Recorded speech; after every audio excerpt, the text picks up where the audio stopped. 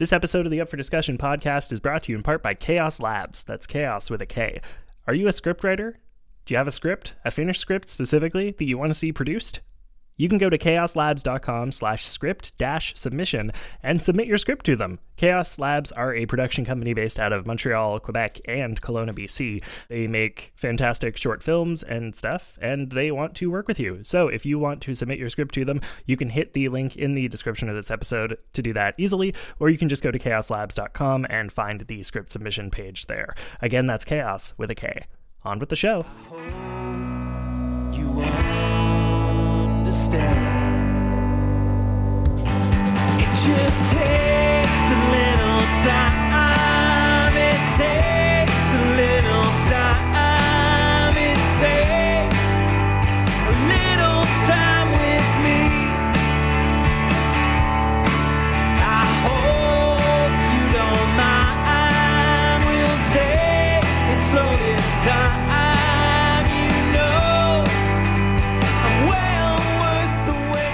Hi, I'm Tom Zalatni, and you're listening to episode 290 of Up for Discussion, a show about great food and the people who love to make and eat it. Every week, we tackle a different ingredient, dish, or style of cuisine, sharing our favorite recipes and learning from our wonderful guests. Today, we're talking all about mac and cheese. You know, noodles, cheese, sauce, maybe it's on the stovetop, maybe it's baked. But before we dig in, I want to take a minute to acknowledge that the studio where I'm recording is situated within the traditional and unsurrendered territories of the Kanien'kehá:ka First Nations. As settlers, it's important that we remember that the lands we occupy are not our own, and that we engage in conversations that challenge the colonial mindset. So I want to encourage you to take some time today and every day to reflect on your relationship with the land you live on and with the indigenous communities of that area. Stephen Page and Ed Robertson said it best. If I had $1 million, we wouldn't have to eat Kraft Dinner, but we would eat Kraft Dinner. Macaroni and cheese, whether you get it from a box or painstakingly make it by hand, whether you cook it stovetop or throw it in the oven and bake it like a casserole, one thing rings true. Mac and cheese is the king of comfort foods. According to Wikipedia, people have been making cheesy pasta dishes since medieval times. Here's a quote from a 14th century cookbook called Form of Cury. Take and make thin foil of dough, and curve it on paces, and cast hem on boiling water, and sieve it well. Take cheese and grate it, and butter cast by nothing and above as low signs, and so forth. Since none of that was at all intelligible, I'll translate. Make a sheet of dough, cut it in pieces, boil it, and layer it with cheese. I guess this sounds more like lasagna, but you get the point. People love cheesy pasta. Let's hear from a few of my friends about how they love their mac and cheese now. My first guest on today's episode is my buddy Matt Cole. Matt is one of the co-hosts of the Debate This podcast. Matt, how you doing? I'm doing great. How are you? I'm good. Do you want to situate yourself geographically for people just so that they know kind of where your mac and cheese context is coming from? Yeah, I hail from the armpit of America, which we like to refer to as Ohio. But that being said, my family is from, well, half of my family is from Richmond, Virginia, and I have eaten a lot of Southern cooking in my day. And I think that between growing up in Appalachia, Pennsylvania, eating a lot of Southern food, and then having half of my family also from the Midwest, now living in the Midwest, most of my human makeup is cheesy pasta. That's honestly a pretty good place to be, you know? Yeah, right? I mean, there's just something special about the sound of macaroni in a pot. That's some wet-ass pasta. Okay, so that kind of gives me, and I think gives the listeners a pretty good sense of, like, who you are and your relationship to mac and cheese.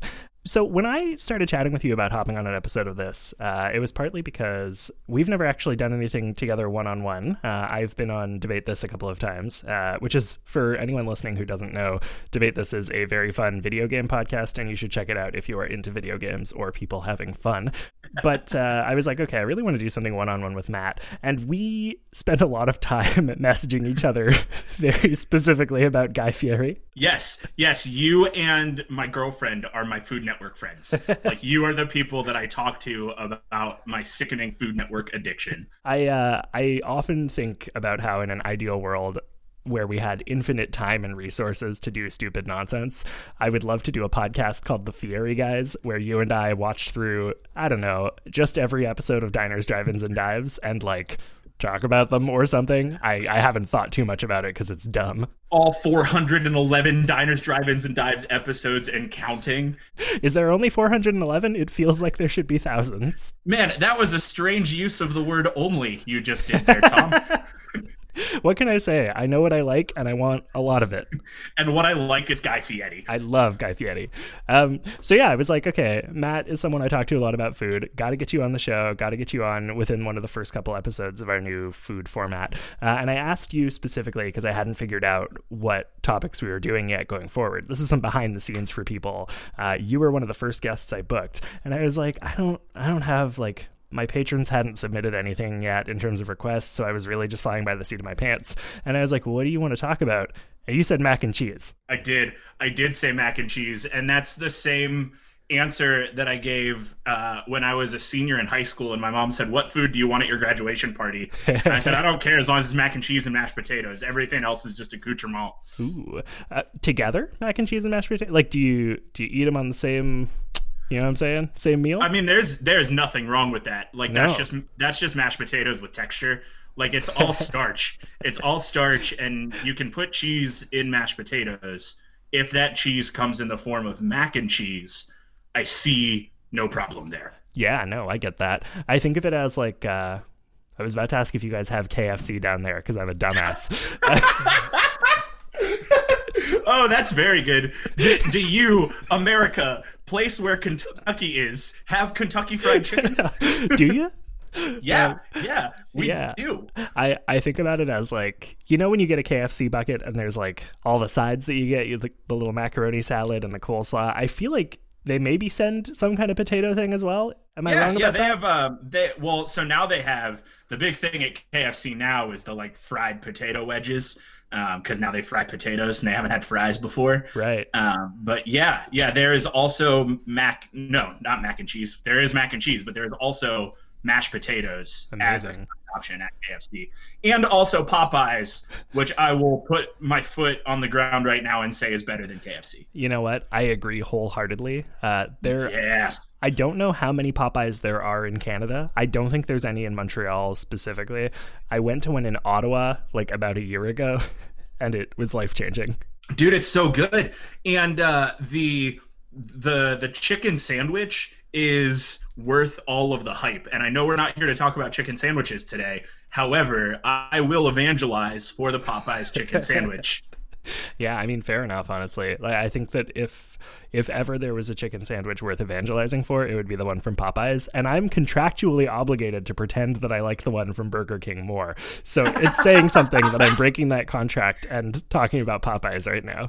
Yeah, exactly. So, Matt, let's talk about mac and cheese. Oh, boy. Let's talk about mac and cheese. You know what, Tom? If you want to call me Matt and Cheese for the rest of your life, I won't say no. I'm doing it. Yeah, so what's your preference with mac and cheese? Because I feel like I was saying in the intro of the episode, there are so many different ways you can have it, right? You can have your kind of craft dinner situation, or you can go, fancy with it. And I feel like there's no right or wrong answer. So what's your, what tickles you in the tummy in the nice ways? Ooh, baby. So I say often that you can't mess up mac and cheese. And I pretty firmly believe that. Like, you can make bad mac and cheese. 100% you can make bad mac and cheese. I've eaten a lot of bad mac and cheese, but it's so impossible to mess up cheesy pasta. And with that said, I don't really have anything that I'll say no to in the sense of mac and cheese. I have a very open relationship with mac and cheese. Like, sure. If you make mac and cheese, I'm gonna put it in my mouth. I'm not particular about the terms and conditions of said mac and cheese.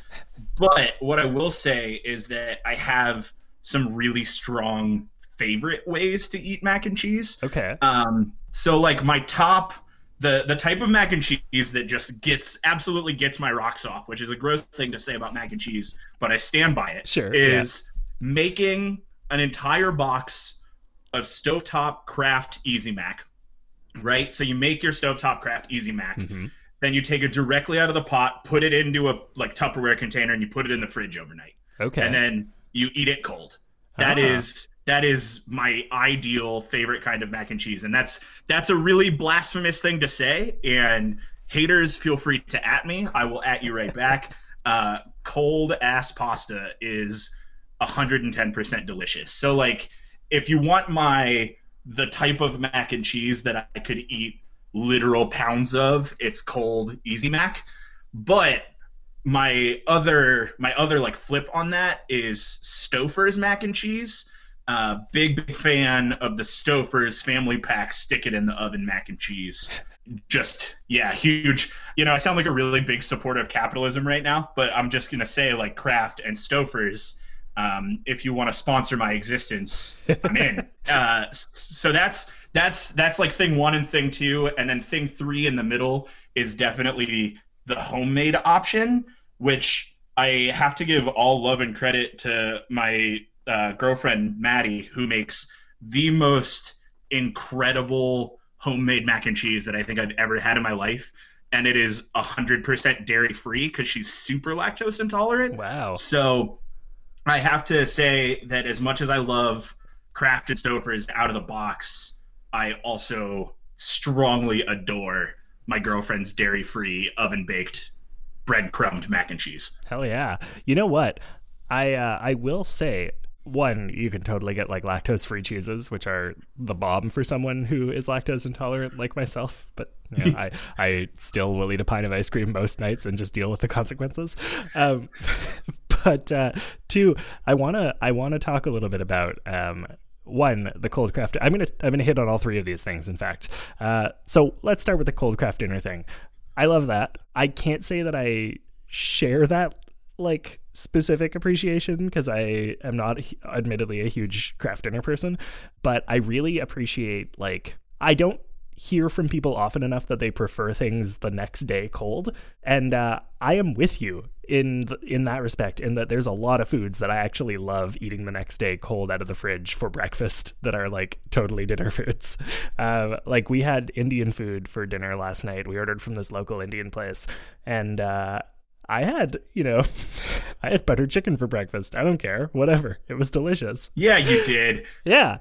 And like, I'm a big proponent of like cold pizza for breakfast the day after. Like, usually when we order pizza, I order something else with dinner and I eat something else for dinner. And then the next day I have pizza for breakfast straight out of the fridge. So I am right there with you on the cold leftovers. I think that is admirable, even if I don't specifically like craft dinner. On the Stouffer's thing. Oh, baby. Okay, let's go. Let's go. I've never had Stouffer's. I have no idea if it's available in Canada, and I just haven't, bought it. But I gotta give credit to a company that, whether jokingly or not, released a product that is a mac and cheese on tap machine. Did you see this when it came out a little while ago? Oh, man. Listen, I saw it and immediately put it on my Amazon wish list, and I do not like Amazon. Like, I don't even have an Amazon account, and I was like, I'm making an Amazon wish list and maybe an OnlyFans just so somebody can simp for me and buy me on tap mac and cheese. You know what? I completely understand. I don't like Amazon either, but I would, if that was the only way to get a Stouffer's on tap mac and cheese dispenser, I would do it. It's a horrifying concept, but I would do it. So I just don't want to think about what the texture of on tap mac and cheese would be like, Yeah, and so that's one of the things that, like, when I say you can't mess up mac and cheese, but you can have bad mac and cheese, I think that texture is often what that comes down to, right? Because texture doesn't change the taste, it just changes the experience. And so I'm sure that the texture of on-tap mac and cheese is bad, but that doesn't change the taste. Right. So if I'm going to eat tapped mac and cheese, it's probably going to be open mouth waterfall style under the tap, and I'm probably going to be intoxicated. And at that point, I don't know that I care about the texture. And honestly, like, one of my big kind of philosophies on this show is that there's no such thing as a bad food. There's no wrong way to eat a food, and there's no such thing as bad food if it tastes good and brings you joy. And I think that is maybe like what is true of the Stouffer's on tap mac and cheese too, right? Is that, like, it has a purpose, and its purpose is to bring you joy, even if it is like maybe the lowest quality way to consume mac and cheese. Yeah, Exactly. I want to go back and just say for a second that I Googled, is Stouffer's mac and cheese available in Canada? And according to walmart.ca/grocery, it is. Okay. And it's $2.97 at your local Wally World. So you should get yourself some Stouffer's mac and cheese so that you can experience how good it is. I will put it on my list for this week. Lastly, I want to touch on your girlfriend's homemade dairy-free mac and cheese. How does she do it? What's her thing? So she sent me the recipe and said if I wanted to read the recipe, I could. So if you don't mind, I would love to give you at least the ingredient breakdown. Sure. My girlfriend in quarantine actually got really, really close to starting a dairy-free food blog because let me say that I am a huge dairy person. I grew up in a big dairy farm town where we had like a milk queen and stuff like that. So I'm all dairy all the time, and I'll drink a gallon of milk in a day if I'm left unattended. Sure, yeah. And so when we discovered just how severely lactose intolerant it was a really big change for our lives because all of the things that we had ever eaten had dairy in them in some way. And so I wanted to make sure that I could be supportive of her as my like long-term life partner and not be like, all right, well, that's cool. You eat your weird vegan plastic. I'm going to eat real cheese. And I definitely still keep a lot of dairy around the house, but I wanted to make sure that I would, deal with vegan cheese and learn to appreciate dairy-free foods. And so she got really close to starting this food blog because she has reworked every recipe that we had in the house to be completely dairy-free or be cooked with dairy-free ingredients. And it's been incredibly successful, and she's an amazing cook. And she got super close to starting this food blog, and then we both got called back to our terrible service jobs that suck our souls and all of our time. And so she hasn't had time yet, but I'm trying hard to evangelize for – I've said the word evangelize a lot on this podcast. I'm sorry, my ADHD just kicked in, but I try really hard to evangelize for her recipes because they're so good and I want the world to know them. So her dairy-free mac and cheese is a half cup dairy-free butter, a quarter cup of flour, a tablespoon of sugar, 2.5 cups of almond milk, 1 cup, and this is specific, Kite Hill plain unsweetened yogurt. Okay. Because we used to put cream cheese in it, and obviously cream cheese is full of dairy. Right. And dairy-free cream cheese is not the best. Okay. But Kite Hill plain unsweetened dairy-free yogurt is. And then you go 1 block of Daiya cheddar cheese. Daiya is very much the best vegan cheese. This is something I've heard, yeah. Yeah. So when we first tried vegan cheese, we brought a bag of it home, and I'm the type of person who I'll just bare hand cheddar cheese out of the bag and stuff it in my greasy mouth hole. Hell yeah. And so we brought home this bag of vegan cheese, and I was like, all right, I'm fearless. Let me just shove this in my mouth, and it was terrible. And so we tried all of the vegan cheeses until we found the best one. And I will say that Daiya, and I think it's called Have a Heart or something like that, are definitely the top tier vegan cheeses. Fair. But so you get your 8-ounce container of dairy-free cream cheese on top of your 1 cup Kite Hill plain unsweetened yogurt. Then you do 6 to 8 slices of Chow original slices, 2 to 3 slices of dairy-free Gouda cheese, and then you go 2 cups breadcrumbs, a third of a tablespoon of melted butter, and a box of macaroni. So it's important that you layer as many cheeses and as much fake dairy in there as you can. But you would never believe you wouldn't believe it's not butter. You wouldn't believe that it's actually dairy free. It's just so good. It sounds good. I know there's some discourse as to whether or not you put breadcrumbs on mac and cheese. I firmly believe that you should. Again, texture. But yeah. There's my long rant about how good my girlfriend's mac and cheese is that none of you, the listener, get to experience, and I'm sorry. I mean, you just gave them the recipe, right? So they can try it out. I'll like text you the recipe and you can put it in the show notes if you so choose to do that with your show notes on this podcast that I do not run and am just a guest on. If you send it to me, I will make it possible. Dope. Yeah, I love that. I especially love that it combines a lot of different kinds of vegan cheese, because I think that is, in my experience, my favorite mac and cheese. Okay, I have a favorite boxed mac and cheese, and that is something called Wacky Mac, which is kind of... Wacky Mac? Yeah. What is that? Wacky Mac is, functionally, it's like the kosher alternative to Kraft Dinner, but it's like, they use like wagon wheels as the shapes, which is just fun. My buddy David, my co-host on the show, actually, David Hall, he introduced me to Wacky Mac back in college, and it's just got a really special place in my heart. I also really like the like Annie's homegrown white cheddar shell box mac, whatever. But my like absolute favorite with mac and cheese is really to have like one that you can just taste like layerings of different cheese product in. So I really like that your girlfriend goes the extra mile with her vegan mac and cheese and uses like, how many different kinds of fake cheese in there? Like 3, 4?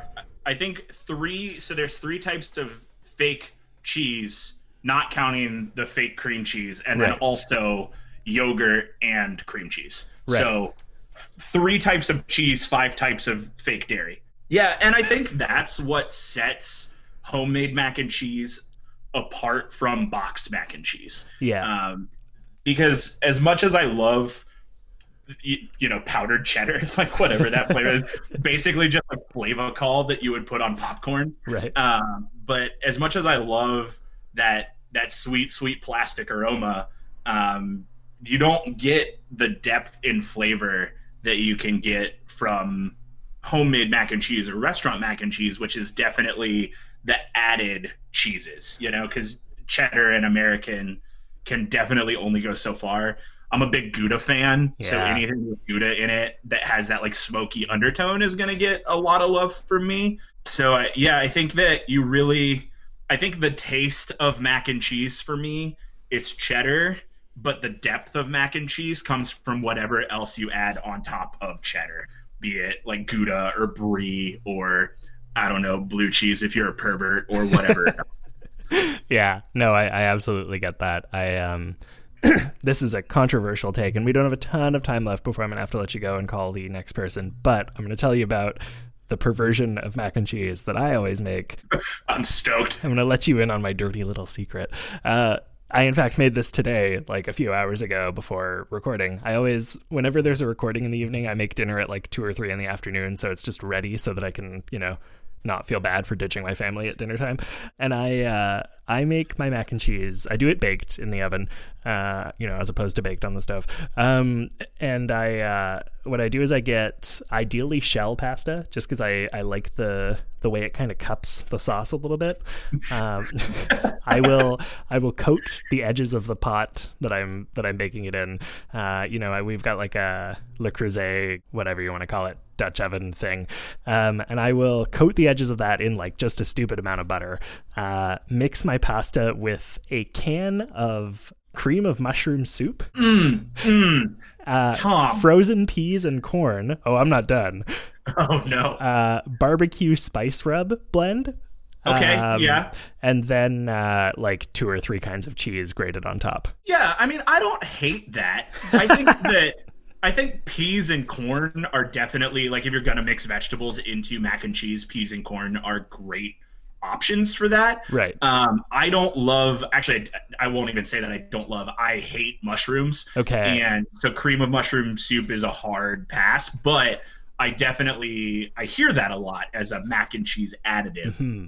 You know, the reason I do the cream of mushroom, to be totally honest, is because Teffer makes it with a bechamel sauce that is dope, and I just don't have the like patience to make a bechamel sauce every time I want to make baked mac and cheese. So if I'm feeling lazy, I will just crack open a can of cream of mushroom soup.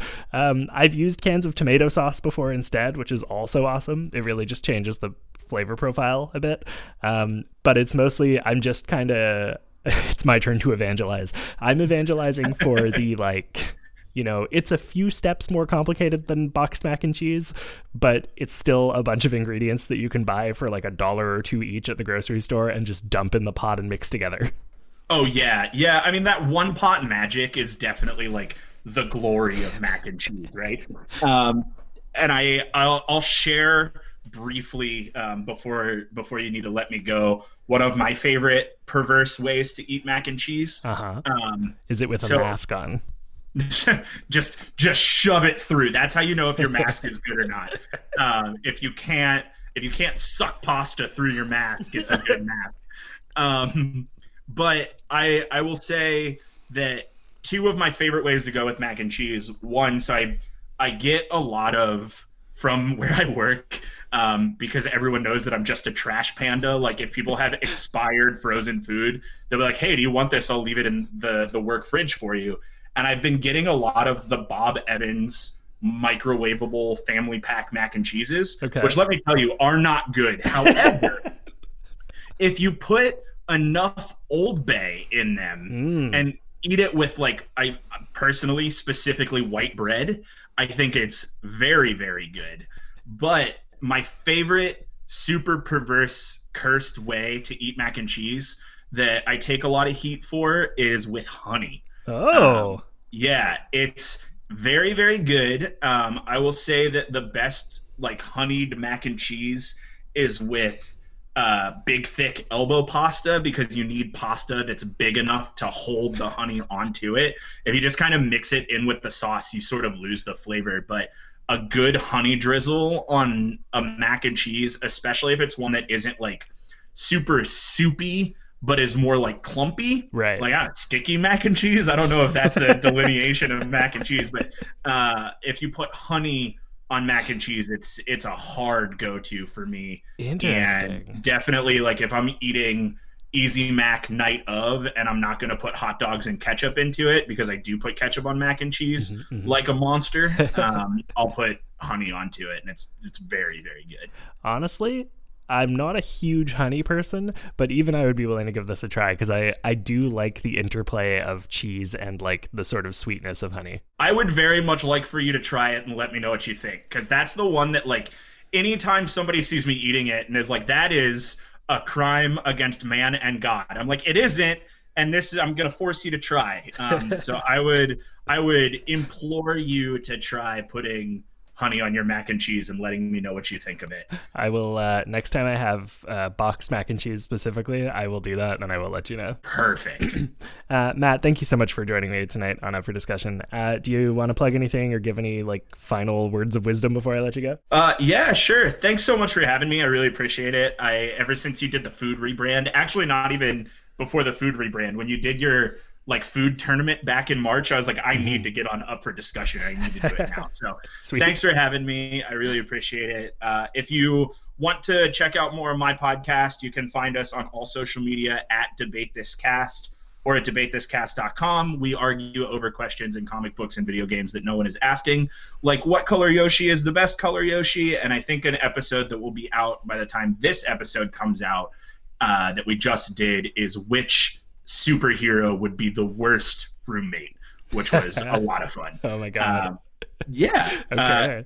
And if you just want more of my brand of perverse mac and cheeses and also super strong political activism, you can follow me on Twitter at MC_DJ_MC.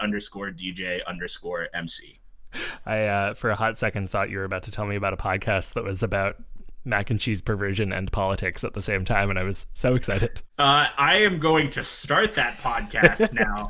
I want to call it Wet Ass Pasta. I came on here like determined to make wet ass pasta something. I don't know what it's going to be, but now I think it's going to be my hyper liberal political activism and perverse mac and cheese podcast. Wet Ass Pasta, coming to a podcatcher near you. It has a sound. Ugh. Matt, never change. You neither, Tom. Have a good night. Talk to you soon. You too. Thanks again. Bye.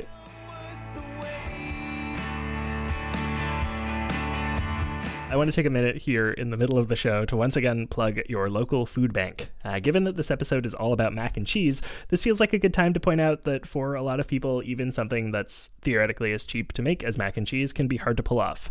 That's why it's important to donate regularly to your local food banks, if you have the means, of course. And that's also why for the rest of September, I'm going to be making a commitment to donate $1 for every new review that this show gets on Apple Podcasts. I'm going to donate $1 to the NDG Food Depot. The Depot NDG is what their official name is, which is my local food bank. I have heard them say that they can turn $1 into $3 in terms of like the value that they get out of people's cash donations. I don't know how that math works, but they are very good at grocery shopping, I think is what it comes down to. So yeah, if you want to, make me donate $1, which feels like donating $3 to my local food bank, you can leave a review of this show on Apple Podcasts, and I will do that. It takes like 2 minutes, and it'll help put foods on the plates of some people who really need it. So yeah, please do that if you're an Apple Podcast user. If you're not, but you still want to help, get in touch, and I will, direct you to the donation page for the Food Depot, because that way you can just donate directly. Yeah, I'll do that. Okay, let's get into the second part of today's show. I'm calling up my co-host, Jeremiah, to talk about Trinidad macaroni pie.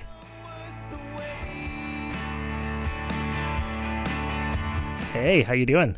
Pretty good. How are you doing? I'm good. Welcome back. How was your summer? It was interesting. Well, it's good to have you back. Good to hear from you again. Yeah, it's nice to be back. So obviously today we are talking about macaroni and cheese. Mm-hmm. And when I pitched you the list of, upcoming episodes and asked which ones you wanted to hop on, you were like, oh, I definitely want to talk about macaroni and cheese. And you had a very specific recipe in mind you wanted to talk about. Yeah, well, I might not talk about the recipe too much because, I can't give away the secrets. But an alternative version of macaroni and cheese, a superior version of macaroni and cheese, it's called macaroni pie, and it's a dish from Trinidad. It probably is spread across other Caribbean islands, but it's definitely a big thing in Trinidad. When people are like, ooh, what's like Trinidadian food? Macaroni pie is like one of the things they talk about. And it's macaroni and cheese on steroids. It's amazing. It's delicious. When I looked it up, I think it is like primarily like a Trinidad thing. Because when I Googled macaroni pie, every recipe that came up was very specifically Trinidad macaroni pie. It's like, okay, cool. Yeah, we do it best. So, like, what sets it apart from a normal mac and cheese? Because you say it's on steroids. Yeah. Well, again, can't reveal too many secrets. But depending on how you make your mac and cheese, some people's mac and cheese is just like in the pot, macaroni with cheese sauce, and you're like, yeah, that's okay. Some people go the step further. They put it in a casserole dish with some cheese on top, bake it for a bit. Okay, yeah, that's pretty good. But like macaroni pie is like you take it out of the oven, you take it out of that casserole dish, and you can legitimately like slice pieces out of it. Like it's thick, it's got body, it's got character. It hits you. Part of the secret is that we use evaporated milk, and we actually put eggs into the cheese sauce when we're mixing it all up, so it's like fluffy and it sticks together, and it's real good. I also always incorporate pepper sauce in mine, so it's got that distinct Trini flavor with the Scotch bonnet in it. It's good, and everybody makes it differently. Obviously, everybody has their own recipe, but when we make it at my house, there's 6 different kinds of cheese that go in there. I like this. I like my kind of go-to is to do a really busy mac and cheese. I mix my noodles, and this is maybe controversial, but I will mix my noodles with peas and corn, and I throw a can of cream of mushroom soup in there to thicken it up. And say what you will about that, whatever. But I like the idea of a mac and cheese that has body, and I think I hadn't thought about it that way until you said it. But yeah, that thickness and having kind of a texture to it. And I like the idea of having eggs incorporated into there, because you're right, it does kind of it would simultaneously make it a little bit fluffier and also act as a binding agent so that your macaroni pie is thick and one piece. Because that's the problem I always have with my mac and cheese is the top ends up being this beautiful golden crust, right? And then I cut into it to serve it, and I pull out a scoop, and half the scoop falls off back into the pot, and I have to scoop a whole bunch more times to get everything, because under the crust it's just noodles, Yeah, you don't have that problem with macaroni pie for sure. It's thick with 3 C's. And you mentioned putting pepper sauce in there. That's pretty standard. I put pepper sauce on like 80% of what I cook. Fair enough. I feel like when I was looking for recipes for macaroni pie, I saw some people were saying that they make theirs sweet, and some were saying that they make it like more savory. Yeah, like cornbread that way. It kind of has some variance. I usually go for savory myself. Right, yeah, with the hot sauce it would be hard to make that sweet, You I can guess. have sweet and spicy. You could trust fam. You can have sweet and spicy. Yeah, I guess that's true. Yeah. Yeah. What's like I mean, I know you can't like give away too much, obviously. You can't give away the whole secret to the recipe. When you think of like the best macaroni pie you've ever eaten, where was it? Probably just at home. Probably just the one my dad makes. Nice. My dad's a pretty phenomenal cook, so it's hard to beat his recipes. I like that. I always appreciate when people are just like unapologetically like, yeah, my parent makes the optimal version of this food. Suck it. Yeah. I mean, it's also like what you're used to. Your preferences weigh pretty heavily into it, and like I'm used to my dad's cooking, so Right. it's what I like. Yeah, You fair know? enough. Plus, like, you can't get it that many places because there's like not any Trini restaurants where I grew up. So if I wanted Trini food, we had it at home. Right. And now I'm like, well, now I know all the recipes, so I don't go to the restaurant. Right. Yeah, fair enough. Do you have like a family cookbook? Is that a thing for you guys? Not really. My dad doesn't use recipes at all. Okay. He cooks everything off the cuff, Nice. which is also how I do most of my cooking. But my grandma has like a collection of recipes, and she's passed some of them along to me. I'm actually supposed to be working on a family cookbook because my aunt wants one. I told her I'd do that for her, and it's I am an awful procrastinator. You know what? So You're working on it. It's just taking a I got a while. couple months till Christmas, right? Yeah. Oh, you're supposed to do it for Christmas? I was supposed to do it for last Christmas. Oh.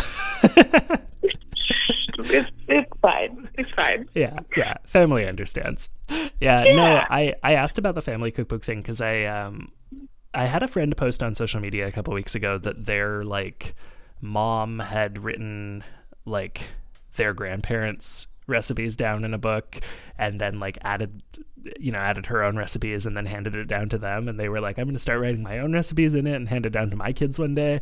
And I was like, that is so cool, and that makes me wish that any of my recipes were recipes and not just me being like, I'm going to throw in a can of this and a couple spoonfuls of that. I'm going to just kind of fuck around and see what happens.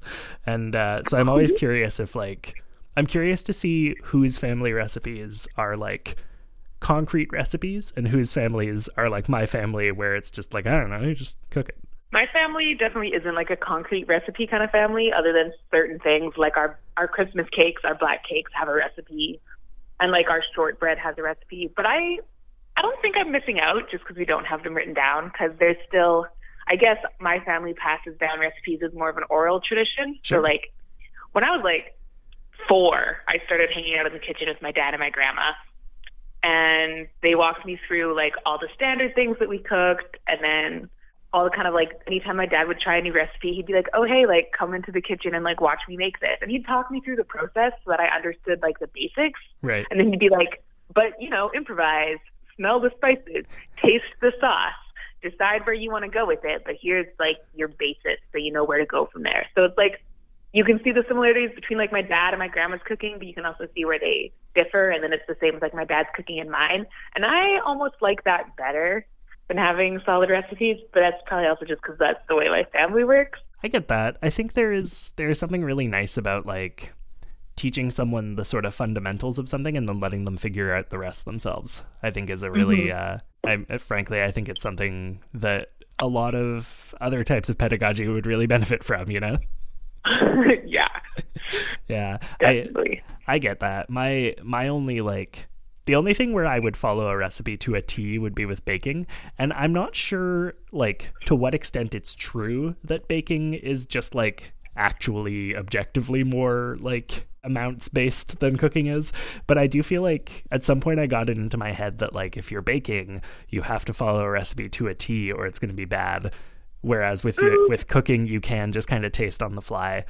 I don't know. Yeah, the thing I find with baking, as someone who's done a lot of both and has worked in a bakery, I used the recipes the first couple months I was in the bakery, and then I stopped because you get a feeling for it. Sure. With like savory cooking, there's a lot more room to like fix a mistake.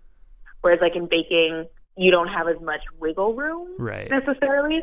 But once you kind of get familiar with like the basics of like, oh, this is what a biscuit dough, like this is what the texture should be like, or like these are the approximate ratios, then for me at least, it's really easy to play around with it and be like, oh, well, if I took out this ingredient and put in this ingredient and they act in like similar ways or they act in different ways, and you just kind of like have a catalog in your head of what those like changes might be.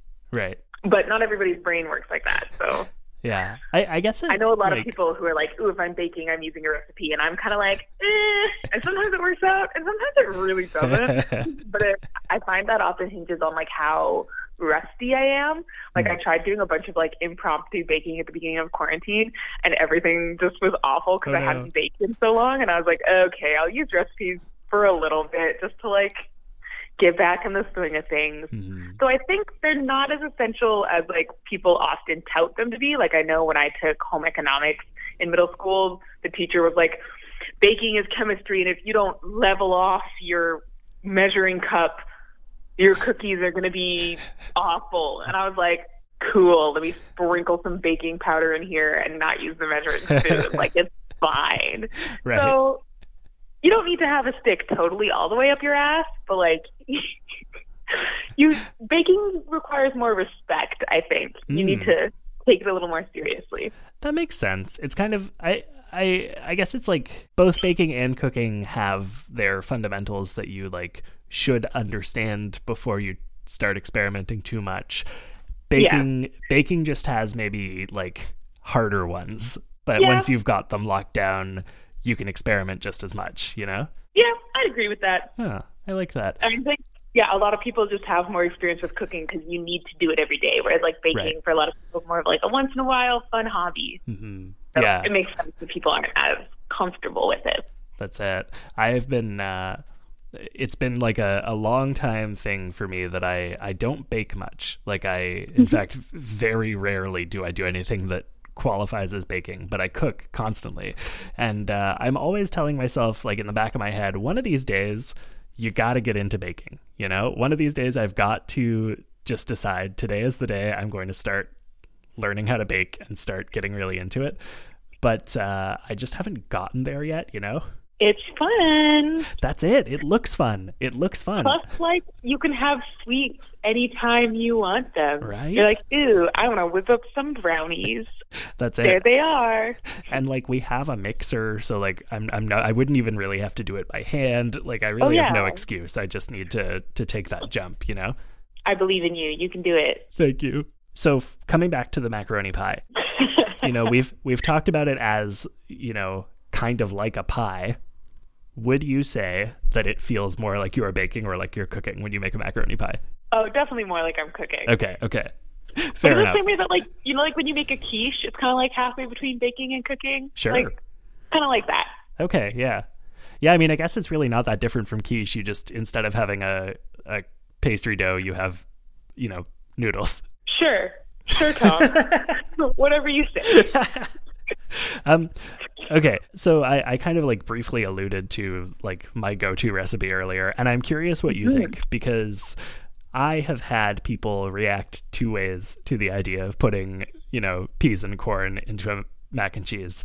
And you can imagine one of those ways is good and the other is bad. And I'm always curious, what's your take on that? Do you like to have any kind of like vegetable matter in your mac and cheese, or are you a purist?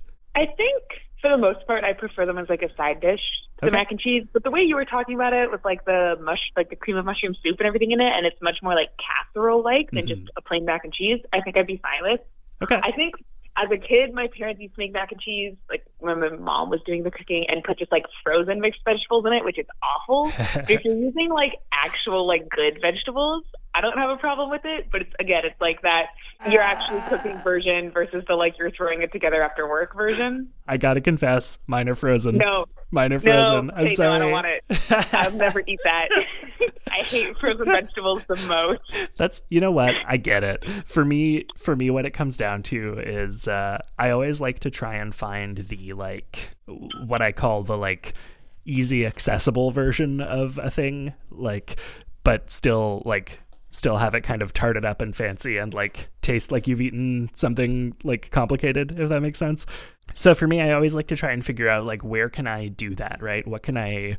What are the like 4 ingredients that I can buy at the grocery store for $2 a piece and throw together into a nice meal? And that's where my mac and cheese ends up coming from, right? It's that like pay $1 for a can of cream of mushroom soup, pay $2-3 total for bags of frozen peas and corn, throw the macaroni in there, and then the rest of, you actually spend money on the cheese because then you can put a bunch of nice cheese in there, right? Oh, yeah. And that, like, absolutely makes sense. And that's the way that, like, I've cooked for a really long time. And I think most people cook. And especially when you have kids like you do, like, that, it just makes sense. Right. It's economical. It's fast. It's easy. The kids will eat it. Right. But now that I live alone and I have money, I'm like, I don't have to cook like that anymore. Yeah, I mean, don't get me wrong. Like for every recipe I have that's like my mac and cheese, where I just kind of grab a bunch of pre-made stuff and throw it together, I have things that I put actual work into. But I don't know. There's something. I'm thinking about it, and most of the things that I have like that are like baked and involve cheese afterward. Maybe it's just maybe to me comfort food like that needs to be kind of lazy. Yeah, because like if you're making yourself comfort food, it's because you're like not feeling the hot. Right. You don't want to have to like, unless you're someone like me who like the process of cooking makes you feel better. Mm-hmm. You don't want to spend all that time in the kitchen. You're like, I want my ridiculously decadent mac and cheese in my mouth so that I can eat it while I cry and watch Netflix. And Right. I want it in the next like hour. Yeah, exactly. Although, yeah, I mean, I'm torn because I also get a lot of joy out of cooking. I don't know. Maybe I just have some nights where I'm like, even if it gives you joy, you're just too tired for it. You're like, not today. yeah, exactly. That's it. It's one of those calculations where you're like, do I have the energy to actually cook today? No. Do I still want to eat something good? Yes. All right. Yeah. Yeah. And I think like for myself, I like balance that by like doing like prep cooking on the days like I'll spend 2 days out of the week where I'm in the kitchen for like 8 hours. Wow. So it's like, yeah, I eat pizza on the days I don't want to cook, but it's like still homemade dough that I've like put aside for myself, and like I've prepped like the roast vegetables ahead of time, which also comes from me having worked in a kitchen. Like I'm just used to like doing prep and just having stuff in the fridge to throw together. Right. So, like that's my process. I've transitioned from the like canned food to like, no, I cooked it all. I just didn't cook it all today. Right. I like that. I want to try to get into more of that habit. I find especially, I touched on this a little bit in last week's episode, but because I grill on charcoal, every time I grill, it's like such a fucking process getting the grill started, right? Like I have to, I spend like, anywhere from half an hour to 45 minutes, like not grilling, but still being by the grill before I actually get to start putting food on there. And, a lot of stuff that you cook on a grill cooks in like 5-10 minutes. And then you're like, okay, well, I just spent 45 minutes preheating the grill and then 10 minutes cooking. And now I have to extinguish the coals and go upstairs. So I keep thinking like one of these days I'm going to start like bringing down enough food to grill that it like feels like I'm getting my time's worth out of it. And then just, having food for a few days afterward that's pre-made. Yeah. I think that's a great idea. That's how I tend to do most of my cooking. It's like, I'll cook enough for the next couple of days. Yeah, that's it. As long as I don't get high and eat it all tonight, Well, that's always a risk. Yeah. Always a risk. No, I haven't. I honestly haven't smoked weed since the pandemic started because I'm so paranoid because it's like it's a respiratory thing, and I'm like, oh, but if I do anything to mess with my throat, like, what if I get COVID because of it? Which is dumb. But it's where my brain goes, No, I totally had like the same deal. I was like, I don't want to like accidentally mistake my symptoms. I don't want to like make myself more vulnerable. So I ordered a ton of edibles. Hey, that's how you do it. I have thought about that. I got some if you need them. I have more than I need. I have so much more than I need. We can trade. You come over on a day when I'm grilling for like 4 straight hours to prep food. And final question on mac and cheese before we wrap up. This was something that came up a couple episodes ago about soup, which is wild because we weren't doing a soup episode. But my guest like brought up, whether or not soup counts as a meal or just as a dish, right? And kind of we landed on like, some soups can be a meal, but like you kind of want extra stuff with it. Do you think you can just eat mac and cheese as a meal, or is it a side dish? I think it's definitely possible to eat it just as a meal, especially if it's like yours and it's got all the extras loaded in. But like, if you're only eating mac and cheese for dinner, like I really hope you had vegetables at lunch. Like that's all I'm going to say about it. Fair enough. It's part of a complete dinner. Yeah. Yeah. But I've definitely just eaten mac and cheese before. I've definitely just only eaten like 3 whole boxes of KD. That was dinner. Yeah, but okay, so like yes in theory, but in an ideal world you get a little something extra in there. Yeah, ideally you'd have something green. Okay, I can dig that. I think that's where I'm at too, is like I wouldn't necessarily want to just eat like a bowl of Kraft dinner for dinner and call it a day, but like something a little bit more loaded I think can get the job done. Definitely. Cool. Well, before we wrap, do you have any final thoughts on mac and cheese and or things you want to plug? I have nothing to plug.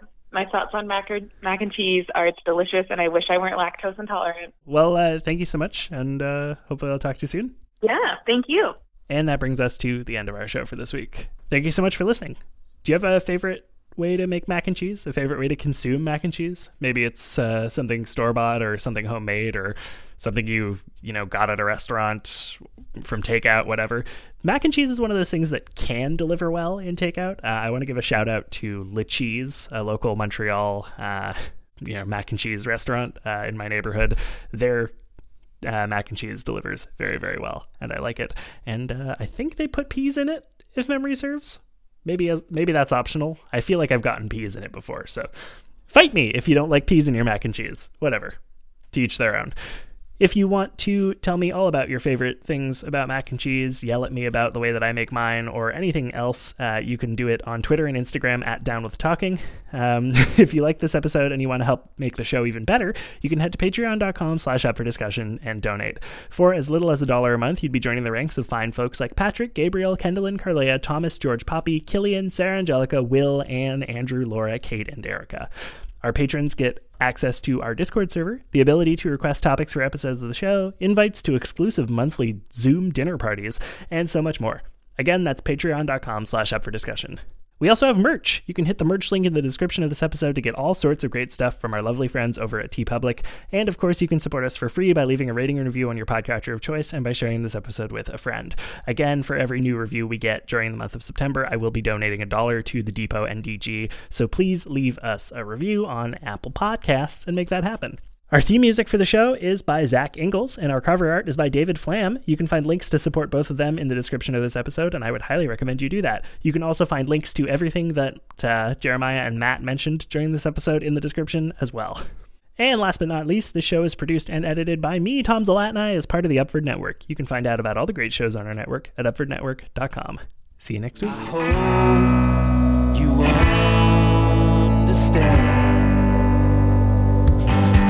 It just takes a little time. It takes a little time. It takes a little time with me. I hope you don't mind. We'll take it slow this time. You know I'm well worth the wait. Hey there, campers. My name is Emmett, and I'm the host of Gaze in the Woods, a podcast that explores rural LGBTQIA2+ experiences, from radical fairies and lesbian farmers to backwoods slam poets and community organizers organizing communities the community didn't know were there all along. Can you have a pride parade when you're the only gay in the village?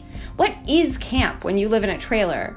And if a genderqueer bear shares their pronouns in the forest and nobody gets it, is anything real? I don't know, but let's find out together on Gaze in the Woods, an Upford Network podcast.